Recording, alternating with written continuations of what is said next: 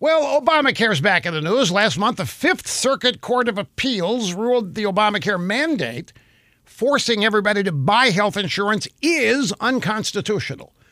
But while ruling against the individual mandate, they did not make a decision about the whole Obamacare law. They sent the case back to the Texas district judge, who originally ruled that Obamacare is entirely unconstitutional. Now, that judge was ordered to conduct a more searching inquiry to see if parts of Obamacare can survive without the mandate. This process will take at least a year, putting the question beyond the election. So panic set in. Congressional Democrats and blue state Democrats immediately formed a coalition to save Obamacare. Now, this week, that coalition, led by California's Attorney General, asked the Supreme Court to intervene. They begged the court to fast-track a challenge to the Fifth Circuit ruling declaring the mandate unconstitutional.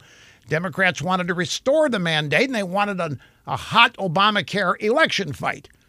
Well, the Supreme Court didn't take the bait. On Tuesday, they issued a one-sentence order telling Democrats they're not getting involved. So as of this moment, the Obamacare mandate's still unconstitutional, but Democrats have to wait for the big Obamacare ruling until after the election.